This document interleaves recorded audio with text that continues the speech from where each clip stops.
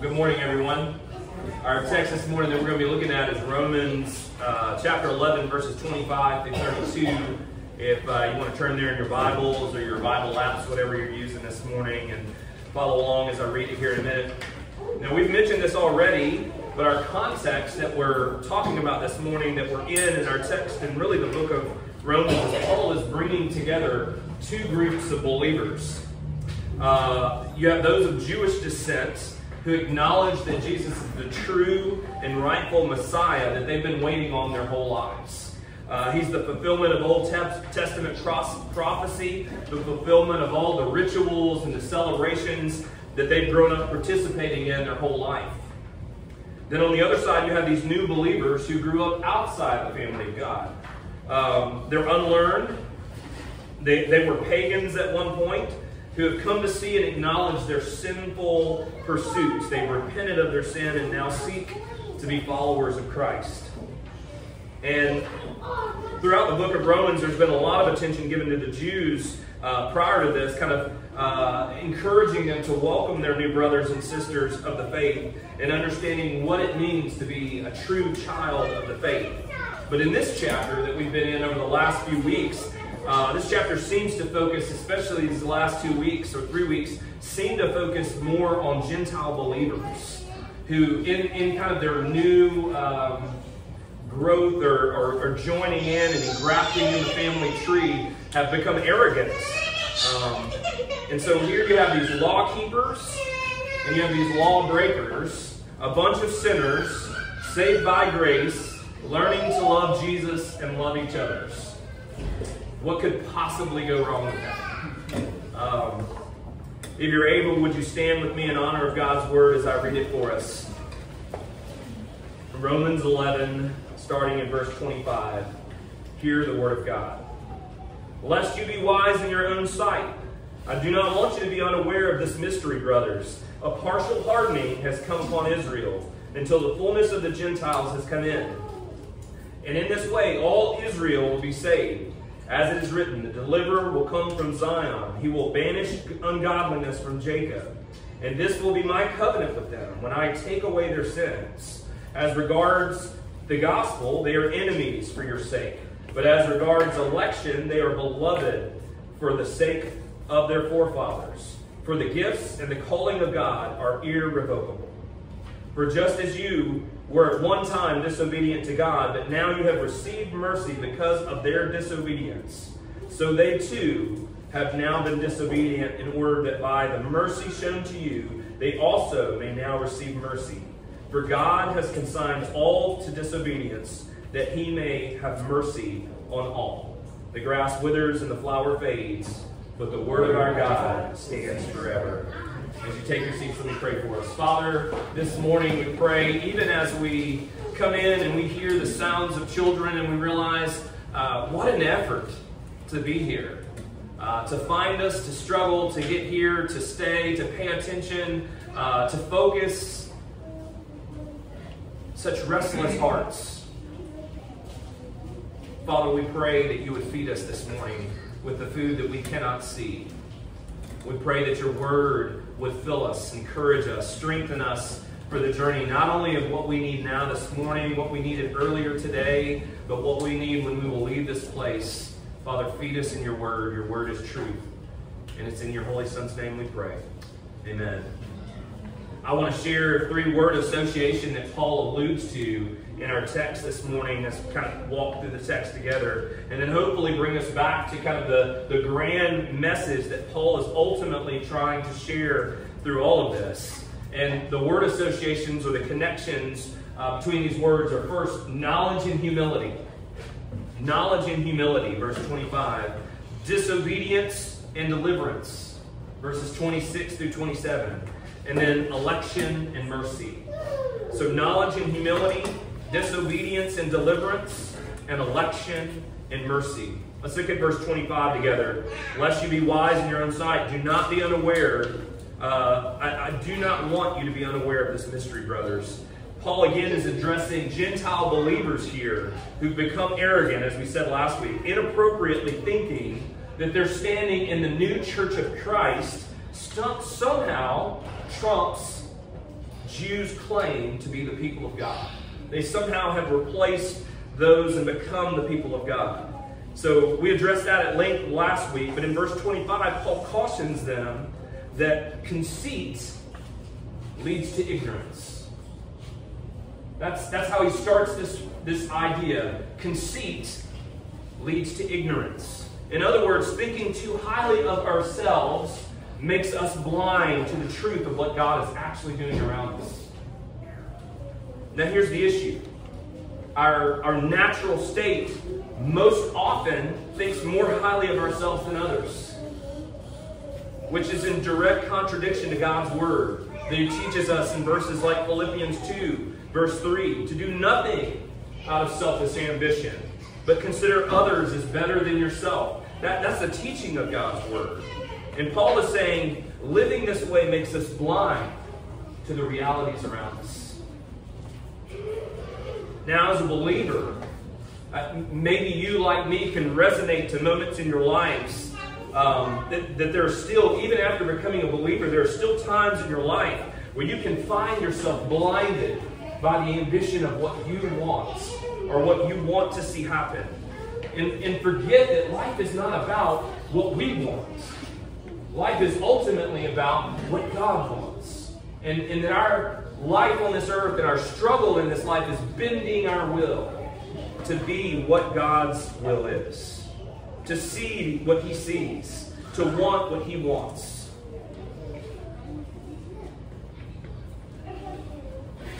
And that just happens to also be what we need most, whether we know it or not, whether we believe it or not.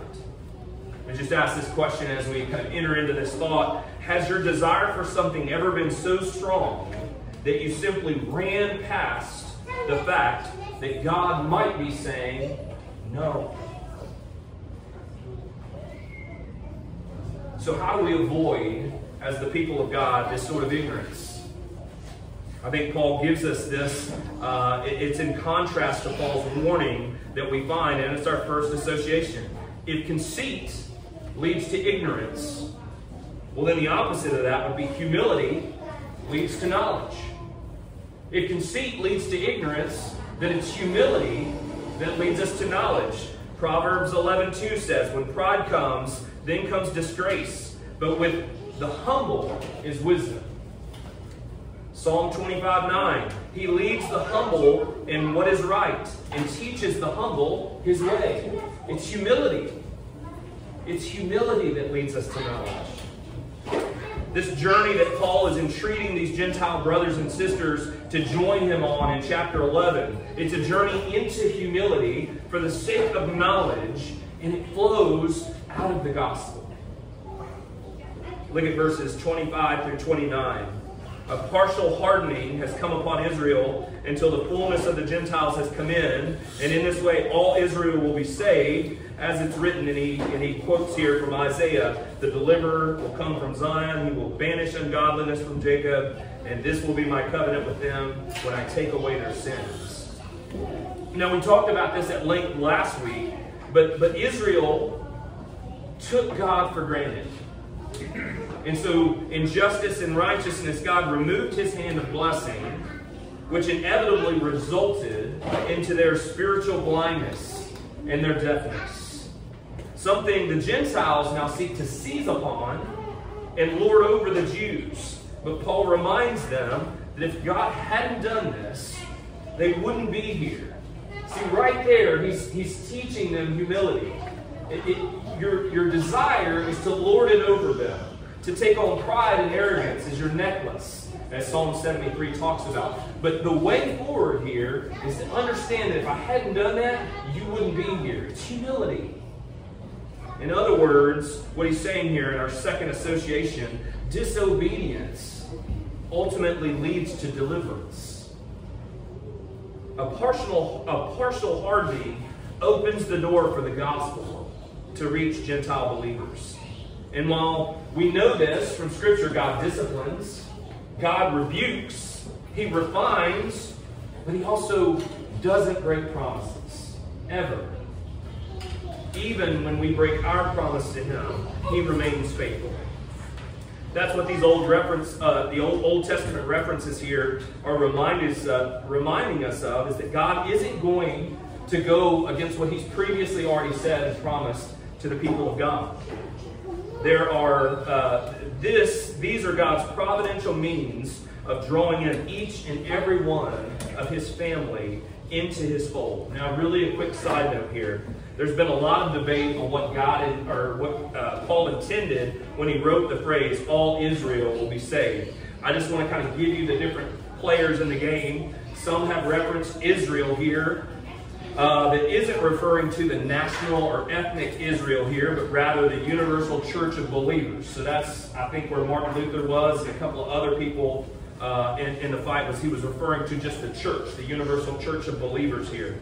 Others have gone so far as to say that all Israel literally means all of ethnic or national Israel here, meaning God is going to save all of Israel no matter what. Now, that would obviously seemingly contradict earlier statements from Paul that we are not children of God by birth or ethnicity, but rather by rebirth in Christ. And so you kind of got these different players. Most, and I'll just say I fall into this camp as well, seem to think, based on the context here, where Paul is referencing Israel as a separate entity from Gentiles or the people of the church, that he's talking about a remnant of believing and future believing, maybe even potentially right now, partially hardened for a season, ethnic or national Israel. So he's talking about the people of Israel, or at least a remnant of them, who are believing, who will believe, who may be even partially hardened at this time, but as we talked about last week, who God fully intends to regraft into the tree.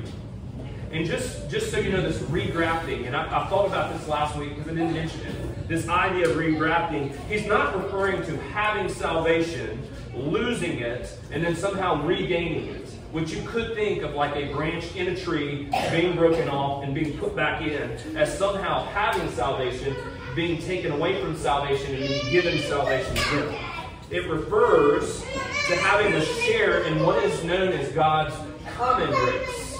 That as an ethnic people of God, Israel received benefits from being a member of Israel that has been removed as they're broken off, only that at the appointed time they would receive His special grace.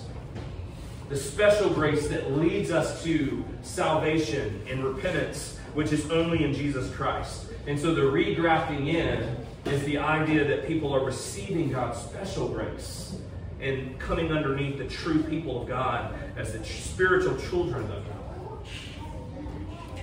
But beyond those arguments, because they exist, we could get into that. The point of all of this is, what do we have to boast in? If we were to look at salvation in the story of being brought into the family of God, whether and how, and ethnic Israel, national Israel, and whether you think there's going to be this huge kind of people of Israel coming in at the last minute or whatever, the point is, what do we have to boast in? It should humble us to think that God would go to such lengths to pursue and rescue His people, just like He has us. Look at verses 28 through 32. As regards the gospel, they are enemies for your sake. But as regards election, they are beloved for the sake of their forefathers. For the gifts and the calling of God are irrevocable. For just as you were at one time disobedient to God, but now have received mercy because of their disobedience, so they too have now been disobedient, in order that they may be that mercy shown to you, they also may now receive mercy. For God has consigned all to disobedience, that He may have mercy on all. So disobedience leads to deliverance. Humility leads to knowledge. In our last association, election and mercy. It seems like both of these groups at times in Romans want to highlight kind of the worst parts of the other on the outside. And what Paul is trying to highlight here is what matters most. That through no work of their own, they have become family. through Christ. The reality at this time is that Gentile Christians are facing opposition. And a lot of that opposition is coming from Jews who are not believers in Christ. The Jewish leadership kills Jesus and then seeks to destroy his church and its followers. And this is kind of the context that the church is kind of growing in. And nobody is better to speak to this issue at this time than Paul, who we know at one time was Saul. And he was part of that group that was trying to destroy God's people, trying to dissolve the church and spread it out. So in one sense, the people of Israel are enemies of the gospel at this time and place. And God rightfully opposes them, even to the point of hardening them. Now, why does he do this? He does this so that the church might flourish. See, it's in their partial hardening that more and more of God's elect might know and understand the saving gospel of Jesus Christ. And we talked about that last week. Paul refers to it again this week. That it's in this time of partial hardening where God is opposing his very own people and basically putting restrictions on them and holding them down so that the church might flourish, so that the gospel might spread, and more people might be rescued out of their sin, misery, and death in exchange for a glorious hope and future. But remember, like as great as that is, remember, God keeps his promises. So while we would say, go Gentiles, like go church, down with the Jews and go church, God is saying, wait. Like I'm for them too.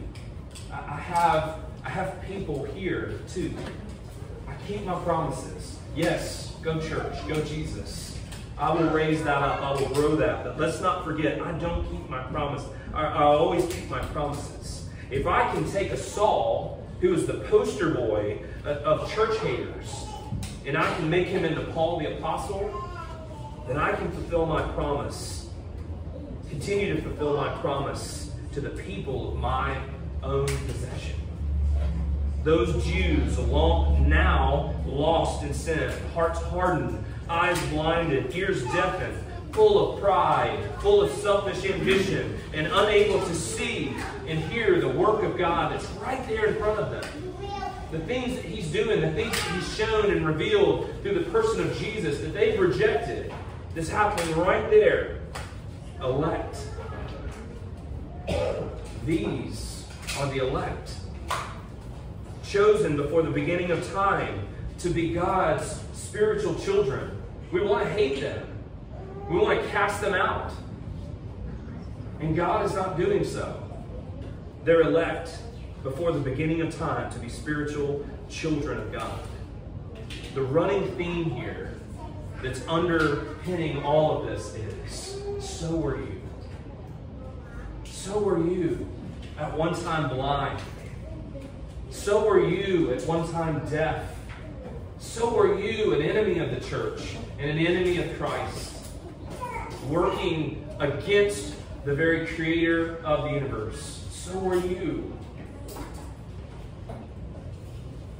As we close this morning, I want to quote from a book, Gentle and Lowly. It's just a great book that I've read recently. We may be doing kind of something with that in the fall. Dane Ortlund, who writes, says this: there's an entire psychological substructure that, due to the fall, is a near constant manufacturing of relational leveraging, fear-stuffing, nervousness, scorekeeping, neurotic controlling, anxiety festering, silliness that is not something we say or even think so much as something we exhale. You can smell it on people, though some of us are good at hiding. And if you trace this foundation of scurrying haste in all its various manifestations down to the root, you don't find childhood difficulties, or Myers-Briggs diagnosis, or Freudian impulses. You find gospel deficit. you find lack of felt awareness of Christ's heart.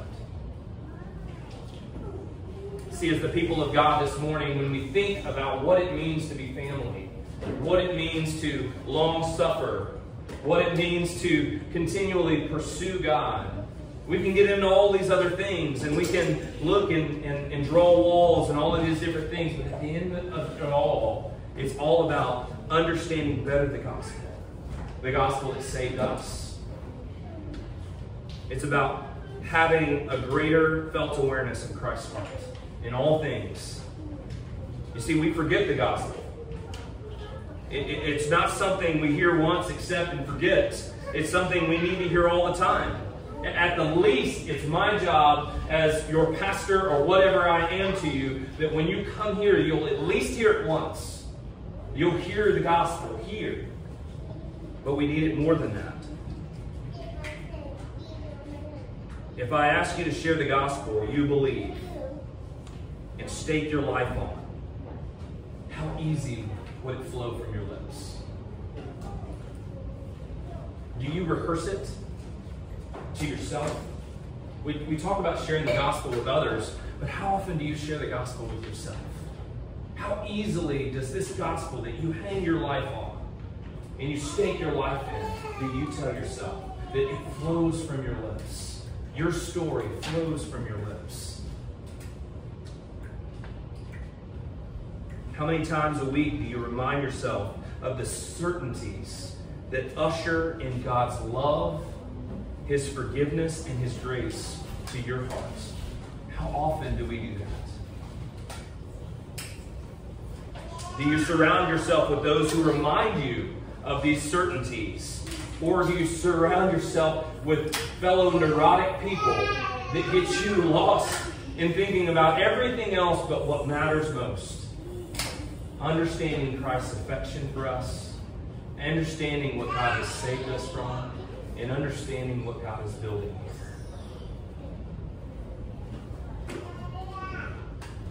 And it's more than hearing it.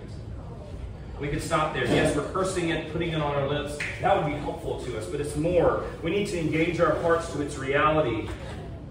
And engaging our hearts will often mean asking ourselves hard questions that we need to be asked that may lead to some sort of unawareness.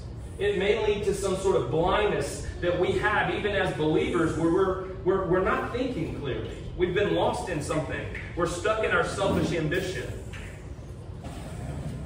We have to ask ourselves hard questions of how we might be denying the gospel's very existence right here and now. With how we're thinking, with how we're acting, with what we're believing. It's a journey into humility for the sake of knowledge, and it flows out of the gospel. Thanks be to God that holds on to us even when we seek to pull away from Him. Let's pray together. Father, your word to us, your word for us, your word in us, we would pray. May it be effective for rebuke, for training, for steering us towards righteousness and away from selfish ambition.